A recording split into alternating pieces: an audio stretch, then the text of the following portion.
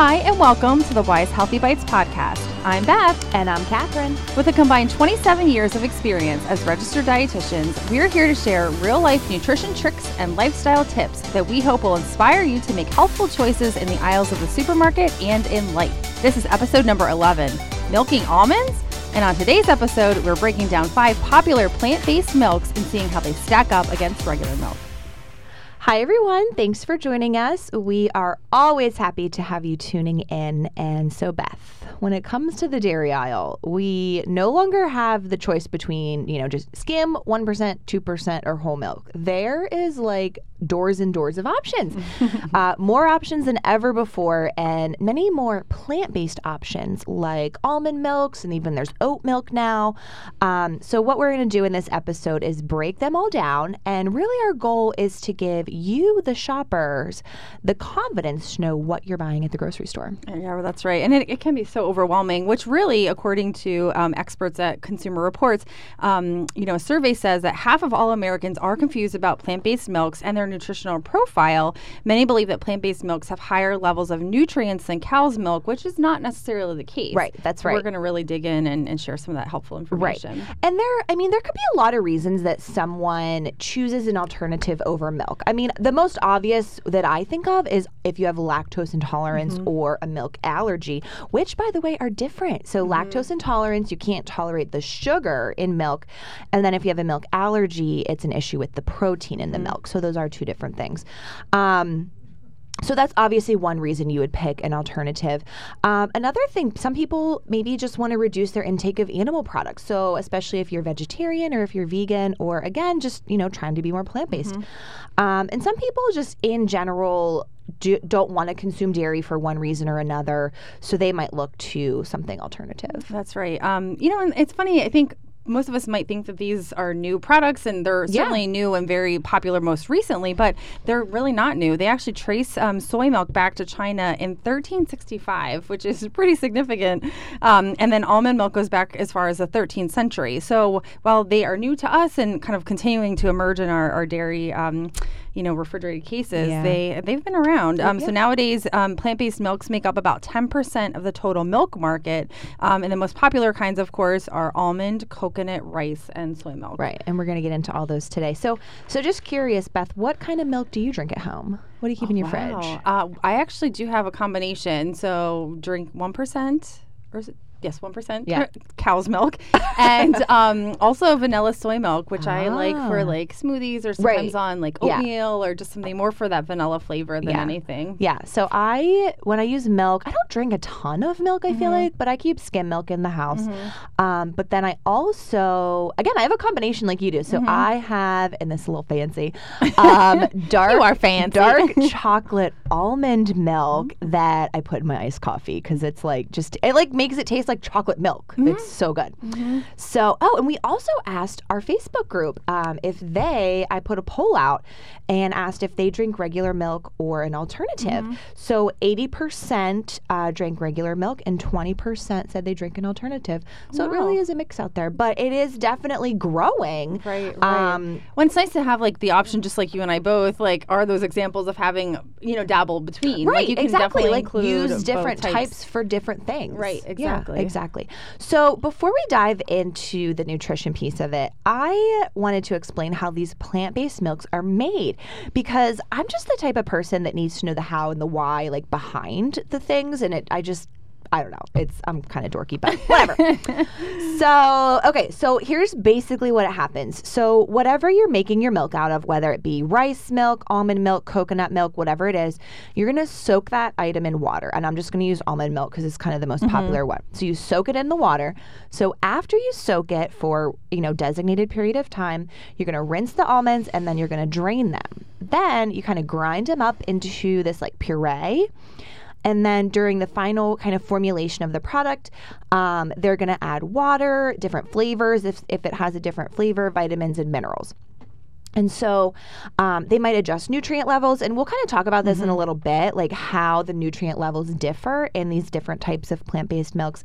They might, again, add different amounts of sugar. So usually you can find unsweetened varieties, but then there's also sweetened varieties. Which I think we both, that's maybe what we include, for the flavor of them. Yeah. Oh, yes, exactly. I can't do the unsweetened. Agreed. So, and then the amount of fat, again, like things can be modified. So that's one way. There's also another method. It's called a dry process, where you dry out whatever, you're making this milk out of, and then you mill it into flour. Then you add the water, flavor, nutrients, et cetera, et cetera. So, and there's a lot of recipes out there if you are like really courageous enough to do this at home. I really wouldn't. But I was literally just thinking the same thing, of mentioning the same thing, that I've seen those different recipes, and they all do seem to, like, to me, it looks like they oversimplify the process, but then when you look at the steps, it seems more involved than necessary, and a ready-to-drink variety is definitely But you can make it at home if you are really, really ambitious. So, Well, I think that whole process is so interesting and just very fascinating, like you said. So let's just dive in now into the nutrition piece, which is probably what's on the minds of all of our listeners here. So, I mean, when it really boils down to it, it can be very difficult to match milk's nutrient profile. So when it comes to American diets, there are 4 nutrients that many of us don't get enough of, and these are actually considered to be a public health concern and referred to as nutrients of concern. So those would include calcium, potassium, fiber, and vitamin D. And so, trick question, did you know that milk is the number 1 source when it comes to 3 out of the 4 of those very important essential nutrients? And that would be calcium, potassium, and vitamin D. So again, milk, it's hard to match. It really is. It is hard to match. So we took a look at the labels for 5 different plant-based milks, and we looked at almond milk, soy milk, oat milk, which is really coming up. That's super popular. It is. It's very new. New to the market. Rice milk, and then coconut milk. But I want to specify that this is not like the thick like coconut milk you get in a can that you might cook with. We're talking about like a thinner coconut milk beverage that's in like a container. So we took a look at the 5 of those and looked at them to see how they compared to regular dairy milk. So we're going to break down the highlights here. I feel like I need a drum roll here, especially when it comes down to protein, because we know a lot of folks are looking to integrate protein in various different ways within their diet for satiety, maybe for like fitness and for muscle building and restoration, so forth. So we know this is definitely a popular topic. And so protein, regular milk versus soy milk, those have the most of the non-dairy milk alternatives, if you will. Only soy milk contains protein naturally in an amount that's comparable to cow's milk. So that's 8 grams per cup is cow's milk. By contrast, almond milk, and I think this is really probably going to blow your minds, listeners, one of the most popular non-dairy options among consumers. It only contains 1 gram of protein per cup. I know, which I think is it's really huge. Tricky when you look at the packaging. They're all very clearly showing almonds, and I think a lot of people associate almonds, of course, with plant-based protein and all those things. So, and then when you flip the label and really review it, I feel like it's like, oh, that's it. I know that was my first impression when I first really saw these products. I really never considered like actual almonds versus the almond milk. Like I was just comparing like almond milk to other milks. But that's true. Like when we tell people about like protein and healthy fats and the plant-based protein, we're saying nuts, but it's not the case with almond milk. Right. Yeah, and that's I interesting. think almonds, even some almond milks I've seen that they will break it down to X number of almonds per cup, which I think is also an interesting, it's, a marketing strategy, of course. But, when it comes down, again, back to the original highlight there, protein, regular milk and soy milk are the highest in protein. Those types of varieties, Okay, so getting into those nutrients of concern where, we're seeing that a lot of Americans are not getting enough. So calcium. So calcium is found naturally in dairy milk, and then it's fortified in the others. So what it means when something is fortified is that vitamins and minerals are added to items where it wouldn't naturally occur. So I kind of always think of like cereals, like breakfast cereals have a lot of vitamins and minerals fortified in there. So the same thing happens with some of these milk alternatives. So when you do look at them, and it's actually a good thing that they are fortified with calcium, because otherwise, you wouldn't be getting them in there. So when we're looking at regular milk, 30% of your daily value of calcium. And actually, I'm going to take a minute to describe what daily value means. So when you look at the labels by, calcium, vitamin D, those things, you're going to see a percentage. So calcium says 30% on regular milk. So that means if you have 1 serving of that, you're getting 30% of the calcium that you need in a day. And that is based on a 2,000 calorie diet. So if you're eating more, if you're eating less, like it'll like wiggle a little bit. It's a good kind of at least like guideline. Right, If you exactly, like numbers exactly. and like to have that. Yeah. Exactly. So in comparison, let's say you find a product on the shelf and by saturated fat, it says like 45%. So if you eat one serving, you're getting 45% of the saturated fat that's recommended for a day, which is a lot. So in that case, a high number is not a good thing. So it kind of depends on the nutrient, but anyways, sidebar. So calcium, they are kind of equal across the board. 30%, almond milk had 45%, soy milk has about 20%, and oat and rice milk have about 25%. So coconut, the coconut milk, unfortunately, kind of ranks lowest for all the nutrients. So it only has 10% of the calcium in there. And then, with the vitamin D, again, that's fortified in products. Regular milk has the most vitamin D, and the other ones have varying amounts, just a teeny bit less than regular milk. Yeah, it's really it's so eye-opening when you really start to break it down. Right, and, like compare side by side. Yeah, and really differentiate there. And, potassium, again, so we think of potassium and its role in helping to manage, blood pressure and some of those different things. So best sources, within the dairy case include regular milk, soy milk, and surprisingly oat milk, which I wouldn't have considered. Yeah. So I do feel like, in this comparison, the regular milk, the almond milk, the soy milk, the oat milk, they came up. But really, when it comes to the rice milk and the coconut milk, they aren't really great sources of a lot of these nutrients. So, and again, there could be a variety of reasons why you're picking that, but it's just like we want you to be aware of what exactly is in there. And if you think you're getting all the same things as regular milk, you really might not be. Well, exactly. And I think that goes back to the goal when you acknowledge us really in the beginning is just to help you understand why you might choose one or the other and just to really present the facts. And ultimately, it's the consumer's choice and what works best for them. Oh my gosh. One more thing I wanted to mention is the cost. Yes. I think that's so important. A half gallon of regular milk is $2.09, and that's the cheapest out of all of them. So a half gallon of like coconut milk is $3.99. Oat milk is $3.89.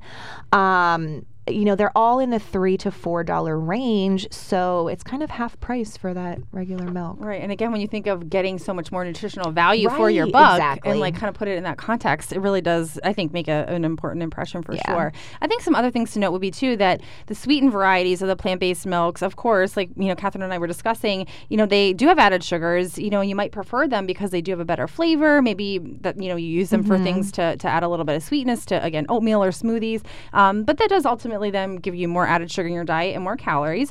And regular milk does have sugar, but it's all natural sugar from the lactose. Point. Exactly. And so the other thing too, with all the fortification that goes into these plant-based varieties, it's really important that you shake them because those vitamins and minerals tend to sink as they're kind of standing. At the bottom. So that if you're not equally dispersing them when you're shaking them, pouring it into the glass or whatever, you may be kind of missing out on some of those important vitamins and minerals. So question. Can plant-based milks be used in place of dairy in recipes? That's a really good question. And the answer is yes.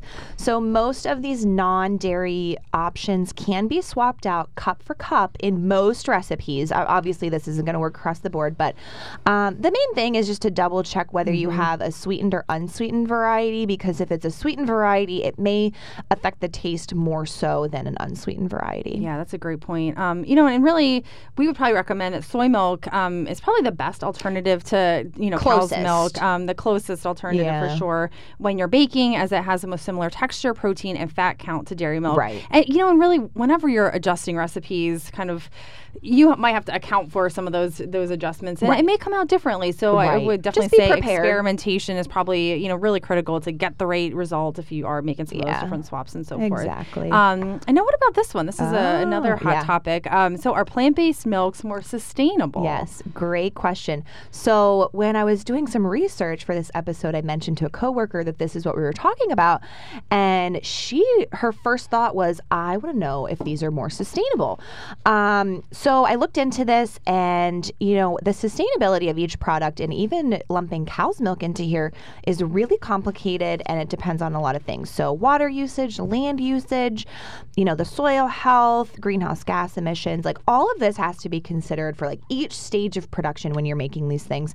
And just as of right now, there's really aren't many studies that look at this, the environmental impact of these plant-based milks. And really different companies use different processes. So there's the soaking versus the drying. So, so that one would use more water than the other. So it depends on a lot of things. Yeah, that's a really big question. You think of sustainability, nothing that ever necessarily occurred to me. I'm thinking more of the nutrition angle, of course, exactly. But it's definitely a great thing to address for sure. I think something else too to note that in a recent review, researchers said that judging from very limited literature, plant-based milk substitutes have a lower impact on the climate, require less land to produce. But the issue, of course, is just far more complex because cow's milk contains several key nutrients that are also challenging to replace. So you have to kind of figure out that into the equation as well. Exactly. So I guess kind of in short, the verdict is still out, and certainly we expect more, science to be kind of put behind these to investigate some of those different types of things. So the last question we want to tackle with this is, are plant-based milks a good choice for kids? Yeah, great question. Of course, there are some exceptions, which we'll address in a moment. So a new guideline came out late last year, saying that most children under the age of 5 should avoid a plant-based milk. So this guideline was developed by very leading health organizations, a ton of credibility behind their names, including the Academy of Nutrition and Dietetics, the American Academy of Pediatric Dentistry, the American Academy of Pediatrics, and the American Heart Association. So, this is, again, a well-researched, science-based recommendation. Right. And so, and that recommendation is because the plant-based milks that are made from things like the rice, the coconut, the oats, with the exception of fortified soy milk, because that is very similar to regular milk, they just lack those key nutrients that children need when they're growing. And chances are, you might be also getting the sweetened varieties with the added sugar in them, since obviously those taste better. I mean, that's what tastes better to me.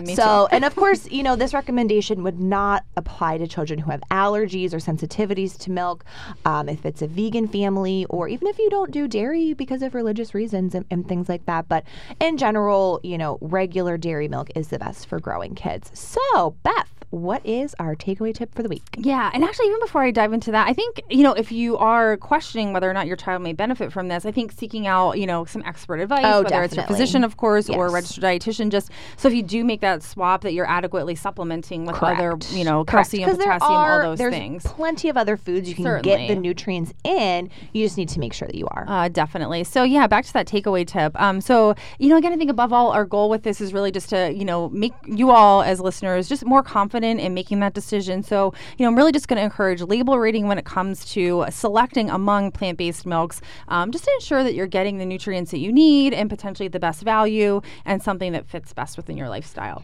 Exactly. All right. Well, thanks everyone for tuning in. You can get in touch with us by joining the Wise Dietitians Facebook group. Simply search for Wise Healthy Bites on Facebook, or you can email us at wisedietitians@wisemarkets.com. The information shared in this podcast is intended for education only and is not intended to be a substitute for a medical diagnosis or treatment. The Wise Markets Healthy Bites podcast is owned and distributed by Wise Markets and Sunbury Broadcasting Corporation. Any rebroadcast or other use of this podcast without the express written consent of Wise Markets and Sunbury Broadcasting Corporation is strictly prohibited. Please click subscribe so you won't miss a single episode.